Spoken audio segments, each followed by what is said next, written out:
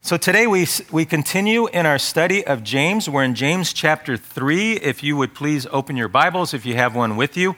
Open up to James chapter 3, verse 13. That's where we'll be starting today. And I love this little section of Scripture because it kind of validates everything that James has been talking about.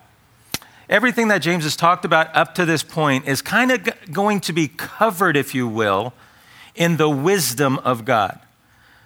So at the beginning of the book, when he says, have joy through many or various trials. And if you don't understand how to do that, he says this, then pray for wisdom, and God will gladly, graciously give you wisdom. In other words, if you don't know how to have joy during your trial, if something major happens to you, like just happened to Gordy, and you say, Lord, I just can't figure out how to be joyful during this. He says, pray to me. Pray to me. If you don't understand how to do it, pray to me. I'll give you the answers. I'll give you more of an eternal focus. I'll give you a focus of my way. This is what God's saying, of what is true, what is right, what is lovely, what is pure. He goes on, right? And he talks about the Word of God. He says, when you look at the Word of God, don't just look at it and forget what it says, but do what it says. Don't be like that double-minded man who looks and says he understands, but he walks away and does the opposite. Again, those words that you're looking at are the very words of God. True wisdom, real truth. He says when you're facing temptation, understand that God doesn't tempt anyone. The temptation's coming from your own evil desires inside, but understand you can beat that temptation because you understand what it's all about. And by wisdom, you'll know the right thing to do when that temptation hits you. And you'll be able to stand up under it. You'll be able to push it away. You'll be able to walk straight before God. He talks about that you should have works in your life, that your faith should produce works. That there's evidence, there's fruit in your life. You see those attributes of God because you're made in His image and you're following Him. So you see stuff like peace and gentleness and kindness, faithfulness, love, grace, mercy. And they just flow out of you in the works that you do because they come from this faith, this understanding of who God is. Again, understanding His character, understanding His words. And it comes to this tongue, this evil member that you have. Don't be double-tongued. Don't praise God out of one side of your mouth and then curse men with the other side. But understand that it's all about your heart. Your heart controls your tongue, so God has to control your heart. Jesus has to be in your heart. And if His word and His wisdom's in your heart, it'll control the things that you say and what comes out. For out of the overflow of the heart, the mouth speaks. So all of this he's going to wrap up and he's going to say, this is all about God's wisdom. So this is study on God's wisdom today. We start in verse 13. Verse 13 says, who is wise and understanding among you?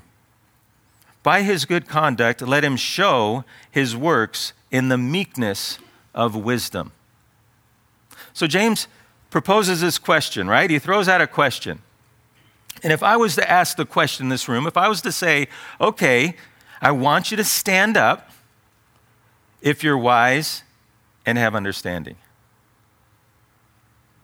Who would stand up? I want you to stand up if you're wise and understanding. Would you stand up? Maybe. Maybe not. But here's a bigger question.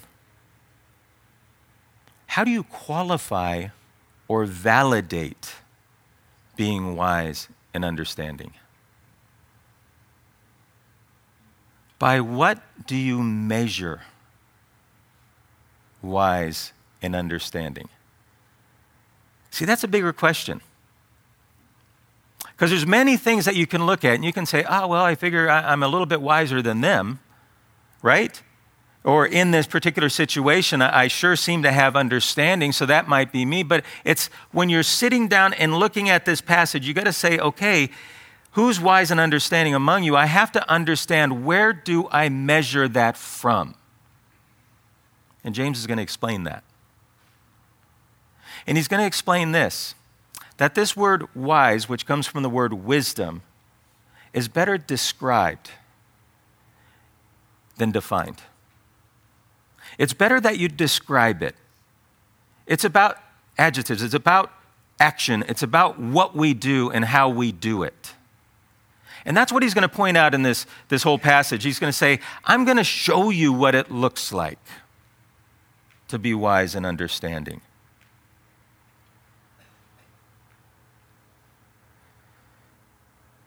By his good conduct, let him show, he says. Conduct is the idea of how you act, how you conduct yourself in front of others, how you behave. What's going on when you're around other people? How do you present yourself? How do you act and how do you react? What's your conduct like in any given situation? Because he says you're supposed to have good conduct. And he doesn't say good conduct just when things are going well. You're supposed to have good conduct. That's it. But what about when life's upside down? What about when everyone's against me? What about when I'm being treated unfair? Well, that's hard for you to grasp. You just look at the life of Christ, who had people against him, who was treated unfair, who was walked all the way to the cross, yet he always had good conduct, did he not? By his good conduct, let him show. That word could be also translated as demonstrate or prove. Let him prove his works in the meekness of wisdom. James 2:18 says this, but someone will say, you have faith, I have works. Show me your faith apart from your works, and I will show you my faith by my works. And then here again he says, let him show or prove his works in the meekness of wisdom. Again, it's something that should be demonstrated because of who you are in Christ. Remember, he's talking to believers. And what we're not saying is that your works determine if you have faith or not, or cause faith to come about, but it's evidence or proof of the faith that you already have. Does that make sense? Let me walk you through a little bit of scripture. There's a parable about the sower who sows seed, right? The seed is the word of God. He sows the seed faithfully. It's the word of God that's going forth. That seed hopefully lands on our hearts. Our hearts receive the word of God. If God opens our eyes to his truth, then when we hear the word of God, they enter into us and they get implanted in our heart. If the soil of our heart is right and ready for the seeds that are being sown, then those seeds will take root and start to grow. The more you water those seeds, the more you care for those seeds, then those seeds grow stronger and bigger, and you could almost picture a tree being grown. And the roots are rooted in your heart. You get it? And as that tree grows from faith, all of a sudden it produces fruit. The root of that tree is faith. The fruit on that tree is the works. So what comes first? The roots, the faith. The faith comes first. And then from that, we start changing from the inside out, and our lives display these works that reach out and are identified by others around us. James says, I will show you my faith by my works. But he says, in the meekness of wisdom. In the meekness which comes from wisdom. Very powerful, those words. Meekness can be understood as weakness, but it's never that in Scripture. Jesus was described as meek. In fact, Jesus 5:5, the Sermon on the Mount, Jesus says this, "Blessed are the meek, for they shall inherit the earth." Meekness is the opposite of arrogance. You have arrogance on one side, and you have meekness on the other. It's a quality of not being overly impressed by your self-importance. It's gentleness, humility, courtesy, considerateness. It's the lowly attitude of the heart that is full of gentleness and mildness towards others. That's meekness. The meekness of wisdom, the meekness that comes out of wisdom. Where does that wisdom come from? From God. The fear of the Lord is what? The fear of the Lord is the beginning of wisdom. We can put it up there. Proverbs 9:10. And the knowledge of the Holy One is insight. You see, a lot of times when we think of wisdom, this verse might come to your mind. The fear of the Lord is the beginning of wisdom. A lot of people talk about this passage. And it really sings really well with this what James is saying right here that comes from the meekness of wisdom. Think of it this way. The fear of the Lord is not a fear that, oh my gosh, I got to look out because God's going to do something terrible to me. It's not always looking over your shoulder. It's not thinking that, oh, at any moment God could just smush me like a little bug. But instead, the fear of the Lord is actually reverence to who he is. It's understanding that God, the God of the universe, created everything that we see. The heavens and the earth, the stars that are hanging in the sky, the sun and the moon, everything that we see, God created all of that. That God created us, all of us sitting in this room, in his own image. In the image of God, you have been created. It's understanding the power that he has at his hands, that Jesus, as he walked on this earth, fully God and fully man, could calm the waves of the sea, that could stop the wind from blowing. He could give sight to the blind. He could heal the leper and the cripple. Do you understand? He could raise the dead. He could forgive sin. You see, this fear of God, it's knowing who God is and understanding what he's about, and then humbly submitting to that. So when he says this, let me reread it. By his good conduct, let him show his works in the meekness of wisdom. It all starts with that humility of who you are before a holy God. You see, if you go to God with pride, hey, God, I have my list. This is how I expect it to be done, and it's not working out my way. You know, my wife and I, we should be getting along a lot better right now. I did that list that you told me to do. I read it in your word. I did that list. It should be going a lot different, but it's not working out my way. Instead of with humbleness and meekness going to him and saying, God, this is a trial. I need your help. I need to understand what's next. All-knowing, all-powerful God. It's key in our understanding. We need to understand that we have to have that attitude, and that attitude has to be in our heart. It cannot just be lip service. That we have to be humble, we have to be gentle, we have to be meek before a holy God, that the fear of the Lord is truly the beginning of wisdom.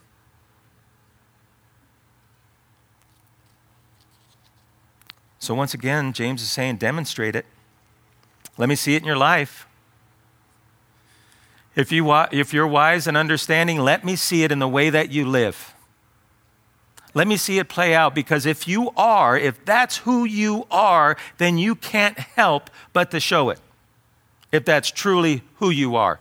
If it's just knowledge, different story. He goes on. He says, but if you have bitter jealousy and selfish ambition in your hearts, do not boast and be false to the truth. But if you have bitter jealousy, jealous of someone else, wanting what they have, wanting the good fortune that they have. Looking to others, it's also could be described as envy, right?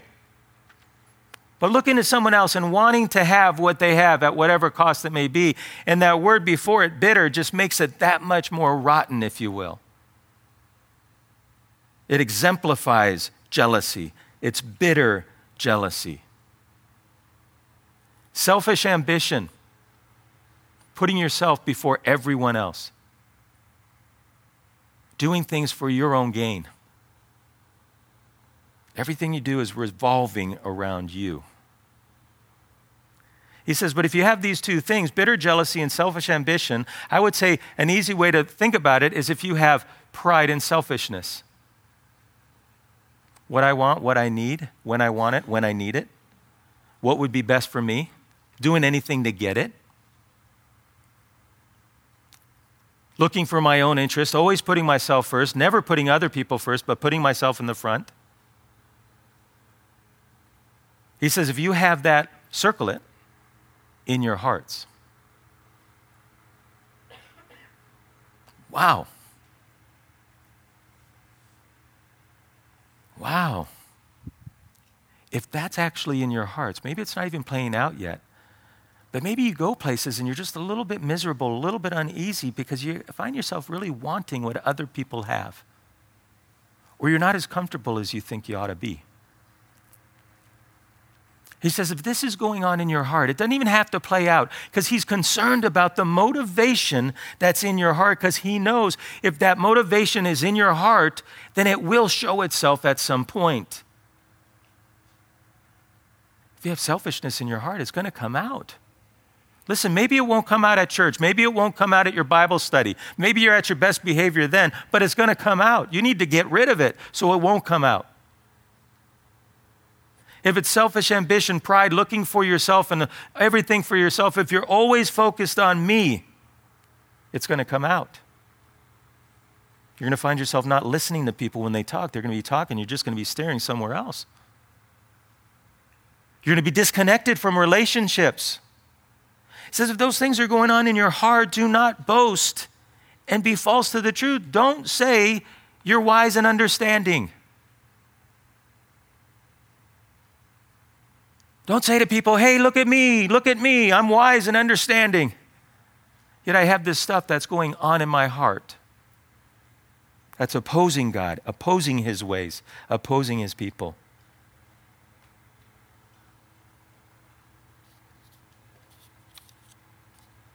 True wisdom is associated with humility.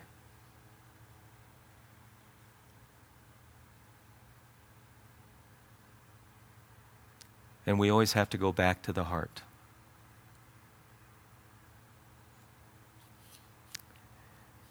He goes on and he says very clearly, this is not wisdom that comes down from above.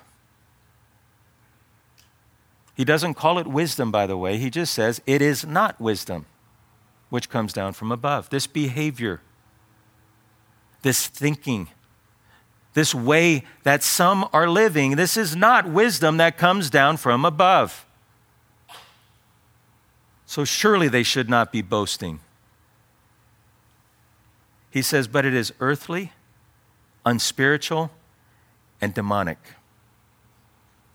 As I was studying this week, one of the guys that I read, he said, this was a familiar triadic paradigm describing the Christian and the forces that go against the Christian in his life.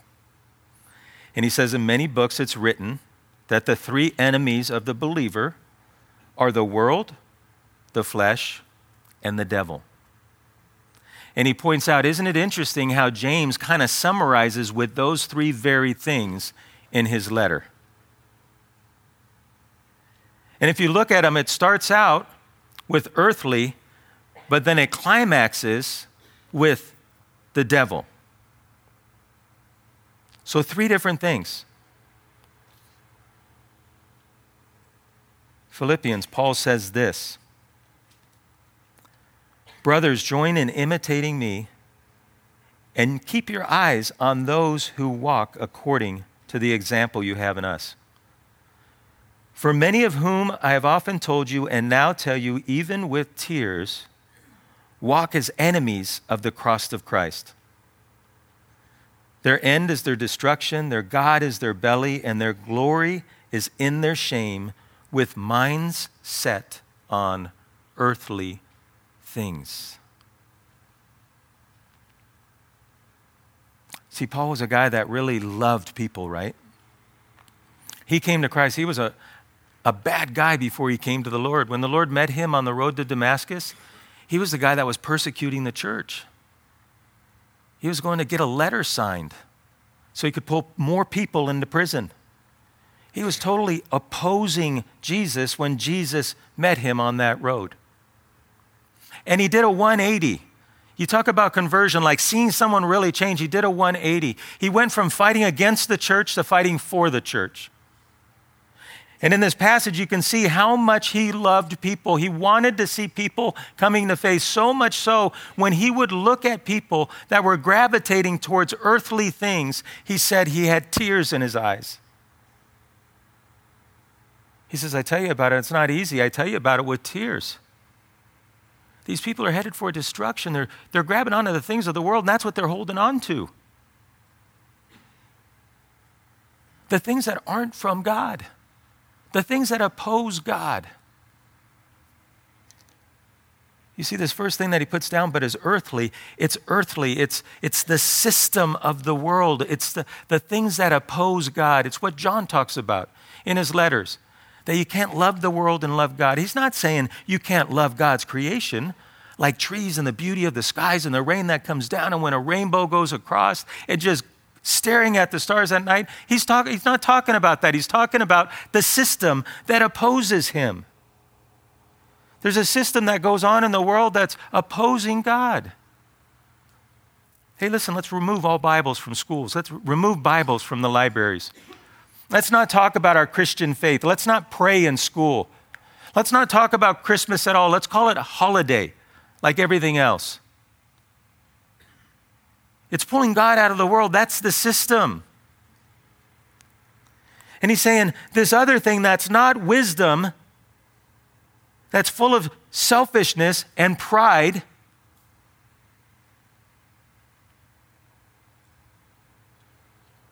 it doesn't come down from above, but it's earthly.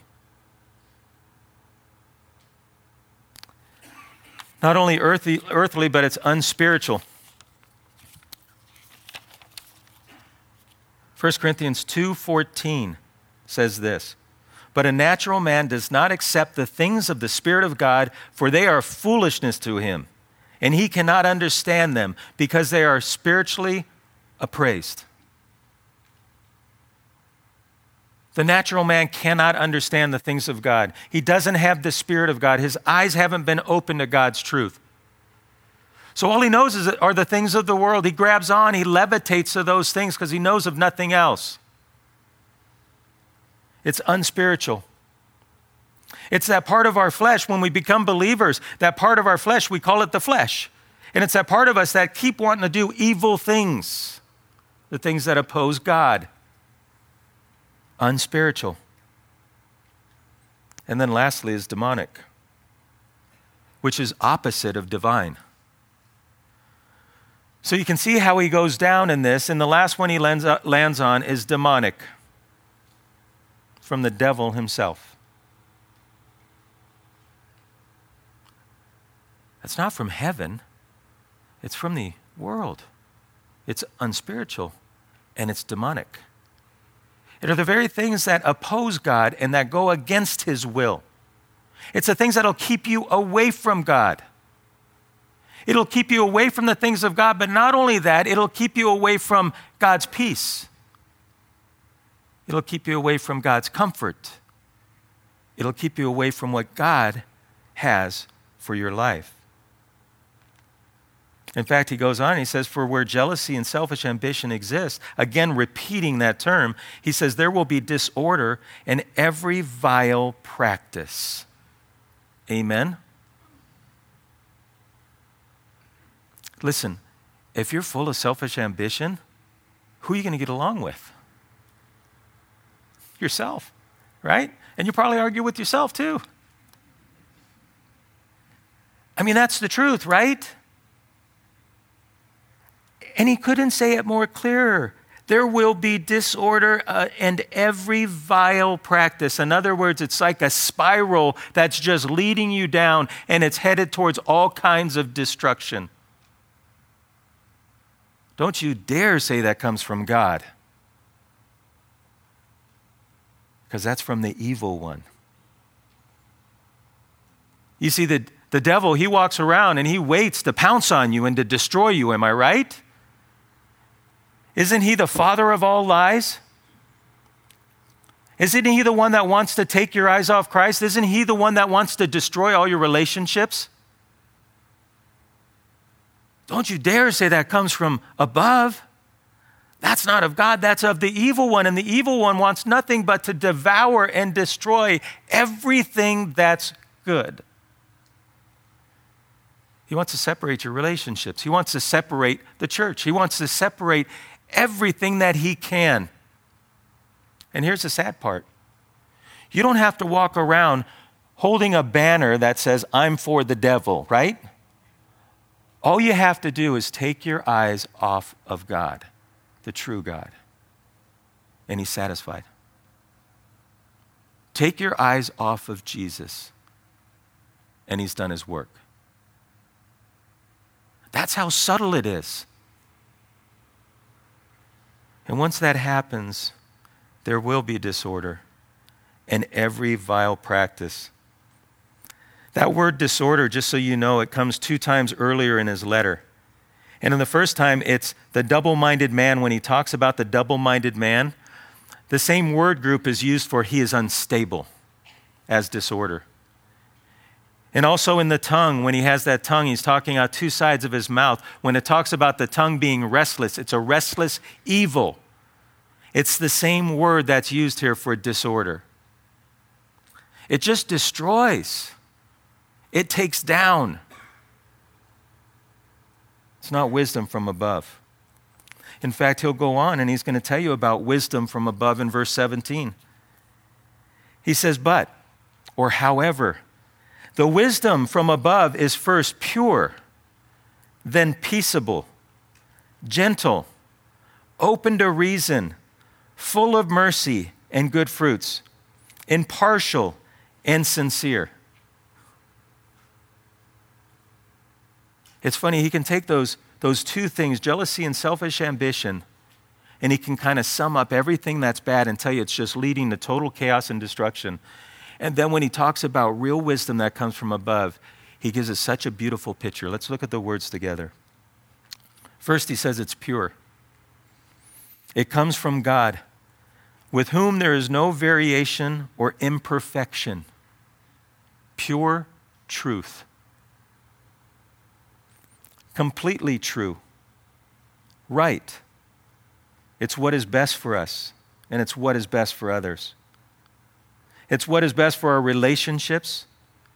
It is what is right for life and godliness. It is for our good and for God's glory. It completes us. It grows us.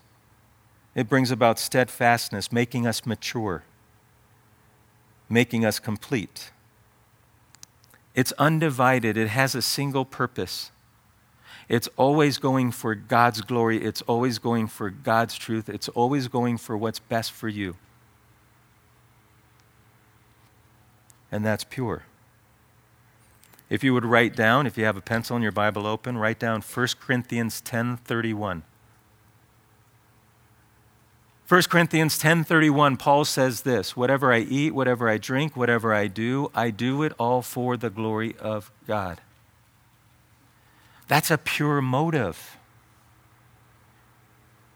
Now, he won't do it perfectly. None of us will do it perfectly. But again, listen to the heart. My motive, God, is to do everything is holy and pleasing to you. That's what I want to do. My affections are bent towards you, God. My life, I want to live for you, God. It's no longer all about me, but it's all about God. The next word he uses is peaceable. Peace-loving, Peacemaking, making peace between man and man is how one man wrote it.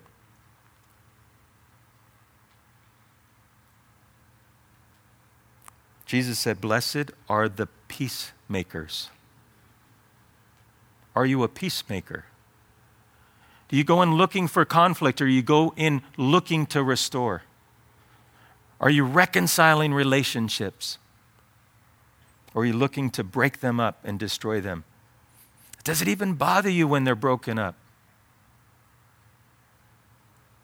Next one is gentle. This word gentle is courteous, considerate, forbearing, tolerant, and accepting of other people's different ways, not easily aroused and annoyed at what other people do or say. Considerate, gentle, open to reason. Someone whose mind is not closed, who is not insistent on his own ways, but willing to listen to other people, other people's opinions, other people's ideas.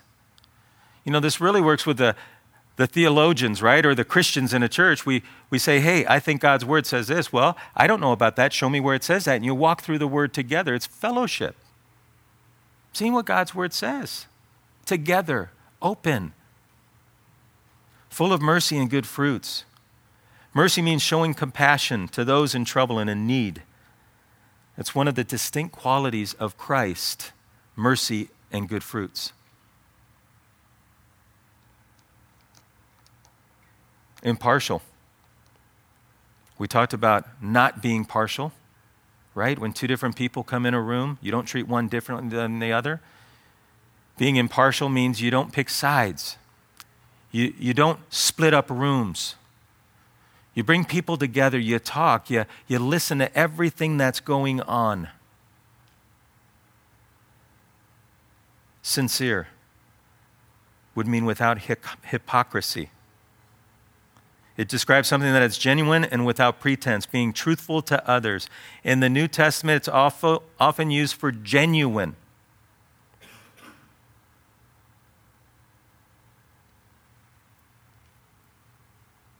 That's the wisdom that comes from above.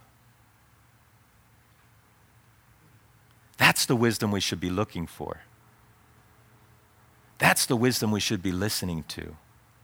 Amen?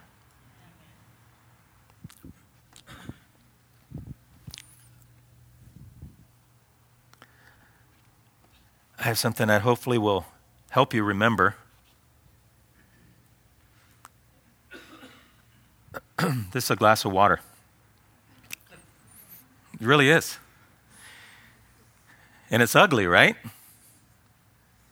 But it is really water, and this is the type of water you might find in a sitting pool, maybe out in the wash or in your yard because we've had a lot of rain, and it'd be mucky because it's not circulating.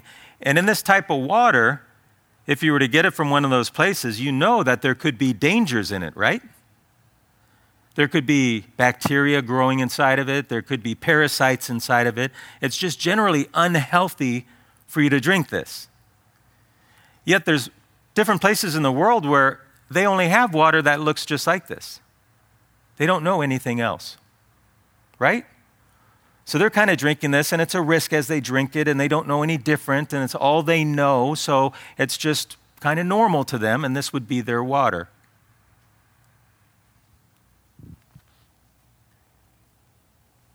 But that's not true for us. You see, we have water that looks like this. Clear, treated. We know that if we drink this water, it's actually good for us, and we need to drink this water, right? We need to keep hydrated. And if you're ill, they tell you to drink a lot of this water so it'll flush actually bad things out of your system. And we see this and we can tell, yeah, that looks good. That looks like good water. So the question is, okay, which one would you choose?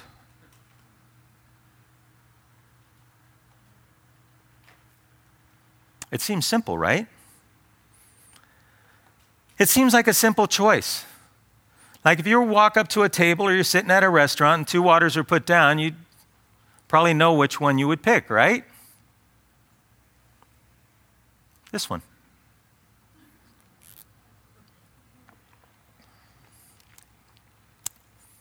Want some?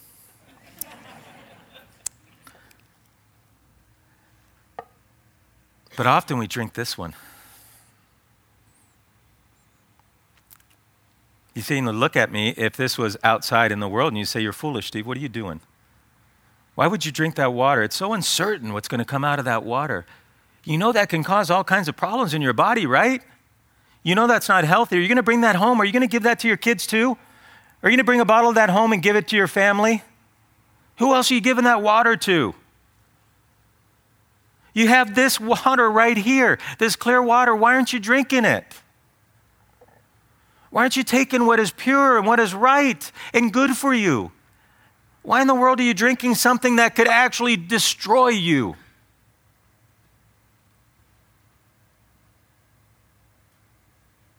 It's simplifying the message of our text.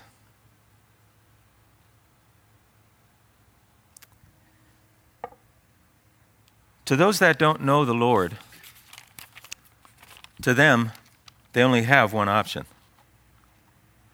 Their eyes haven't been opened to the truth. So they have one option. They're living in the world. Spiritual things, they don't mean anything to them. So the reasoning that they do, being wise and understanding, is all coming from the world, and it's all about me. It's all about what's best. At the end of the day, that's what it is. Are there good things in the world? Sure, there's some. But it generally comes right back around to what's best for you. He who dies with the most toys wins. Scratch. Do whatever you have to do to get on the top. Keep climbing that ladder. Get out on your own. Be independent.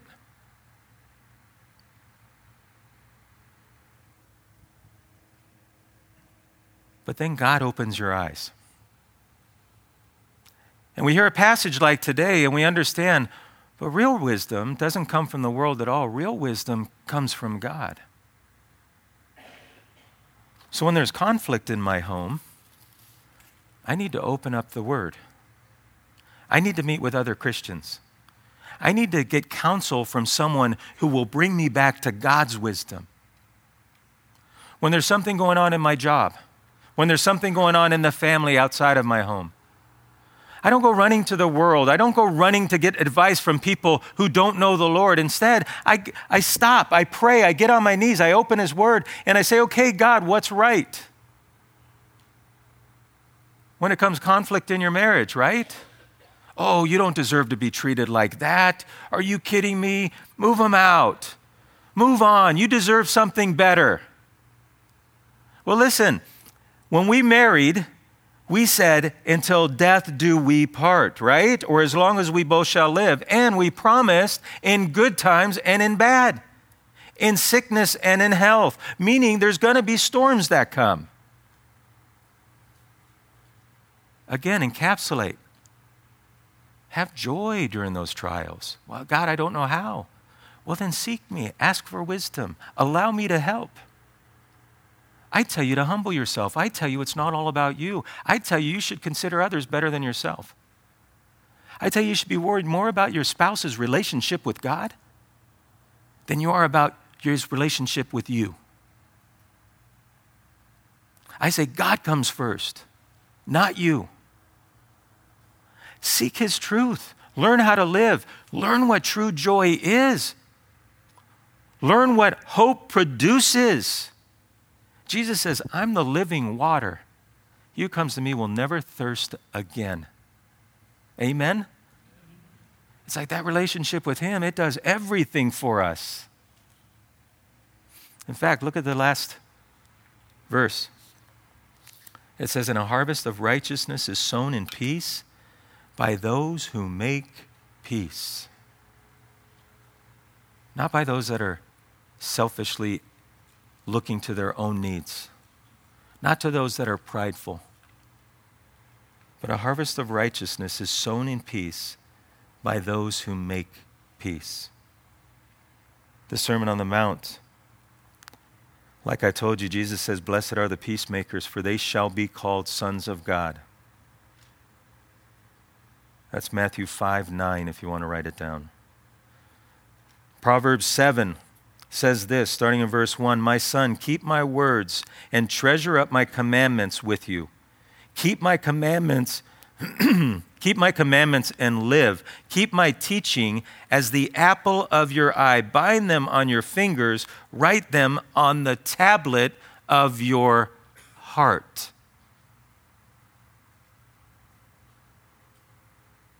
God's wisdom is meant to be placed right inside of our heart. The world will tell you love's all about what you can get. Love's all about you feeling good, right? I love that person because they complete me. I love that person because of how they make me feel. Jesus' love was, I loved you so much that I laid down my life for you. I did what was best for you. The Son of Man did not come to be served, but to serve and to give his life as a ransom for many. That's humility. That's meekness. You see, God's way is so much different. If we live that way amongst ourselves, amongst our families, then all of a sudden we'll see the blessings of God just produce the fruit that comes from that faith. Amen? We have the baptismal set up. We don't have anyone scheduled to be baptized. But we said the fourth Sunday of every month we would put the baptismal out. And we want to be faithful in that. So it's out there. Now, many times in church, there are people that sit in the church services, and when people are being baptized, they feel like they should get up and they should get baptized, but maybe fear stops them from doing it. Maybe they're a little intimidated, and they just don't come up because of the fear of it. I get it. I understand that. But today is the opportunity. If that is you, you can come up. There's going to be someone at the prayer room that will talk to you about baptism and what it means. If you have any questions or anything, to make sure you know what you're doing and you're doing the right thing. That's available today. For some of you, maybe you've never thought about baptism because you didn't understand it. Baptism is a time that you're just showing the faith that's going on inside of you, right? Faith comes from belief in Jesus Christ. For God so loved the world that he sent his only begotten Son, that whosoever shall believe in him, Jesus, shall not perish but have everlasting life. That whoever would believe that Jesus is indeed who Scripture says he is. When he says, I and the Father are one, then he and the Father are indeed one, that he is fully God. When he says, I lay down my life for you so that you might live. I'm the living water. And you believe that in your heart. In fact, Scripture says that if you confess with your mouth that Jesus is Lord and believe in your heart that God raised him from the dead, then you will be saved. And that's what salvation is. That's what belief is trusting in what the Word says about who God is and who his Son is and how he came so that you might live. And if you made that step, if you turn from the things that oppose God and you're saying, now I want to turn to God, I want to live my life for him, and I want to seek his wisdom. I want to seek who he is. I want to live differently. Then today would be the day you'd come up and be baptized. In Acts, Peter gives a good sermon. And everybody in the room is convicted by his sermon. And they all come up to him and they say, Peter, what do we do? What do we do next? And he says this, repent and be baptized. Again, the baptism doesn't save you.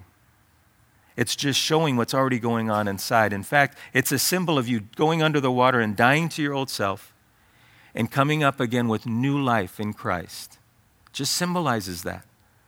But it's a step of obedience. So I'm going to call Jason up front, and he's going to lead us in a song. And while he's singing that song, if any of you, if today's the day to be baptized, we have towels, we have everything you need. Make your way to the corner, and someone will meet with you and talk with you. If you need prayer for anything at all, we have a prayer team. During this song, they're going to be on both walls. Please, just walk up and meet with them. Pray with them. Whatever's going on. Maybe you have praises over something that's really good. That's what the church body is supposed to do together. We're supposed to spend time praying for one another, but also praising the Lord together. So take advantage of that as well. And then I'll come up and close at the end. But for right now, I want to go ahead and pray. God, if there is anyone in this room that you've been moving in their hearts, Lord, whether it be just today or over the last weeks, Lord, or maybe even years, and they've never been baptized, may today be that day. May they step up in faith and just go into that water to show what's really going on in their hearts, Lord. And if there's anyone else in this room that doesn't know you, and maybe today's that day that they come to realize that you're real and they want to put their faith and trust in you, Jesus, then may they come forward as well. God, we look at a passage like this, and for some of us, we're reminded, and for some of us, it's a stark reality that, God, we're focusing on the wrong things so many times. That, God, we need to put our focus and our sights on you. That we need to look to our Lord Jesus Christ, the Savior. And we need to handle things in the way that you handle things. We need to be representatives, ambassadors of Christ. We need to be men and women that walk in a way that's worthy of the call that you placed on us, trusting in your word, no matter the cost. God, I pray that, and I confess it's not easy, but it's right. We need your help. May your Spirit move in us and help us and convict us and challenge us and strengthen us. God, we thank you for this church. Boy, we thank you for today. If anyone needs prayer, I pray they come up, Lord. In Jesus' name, amen.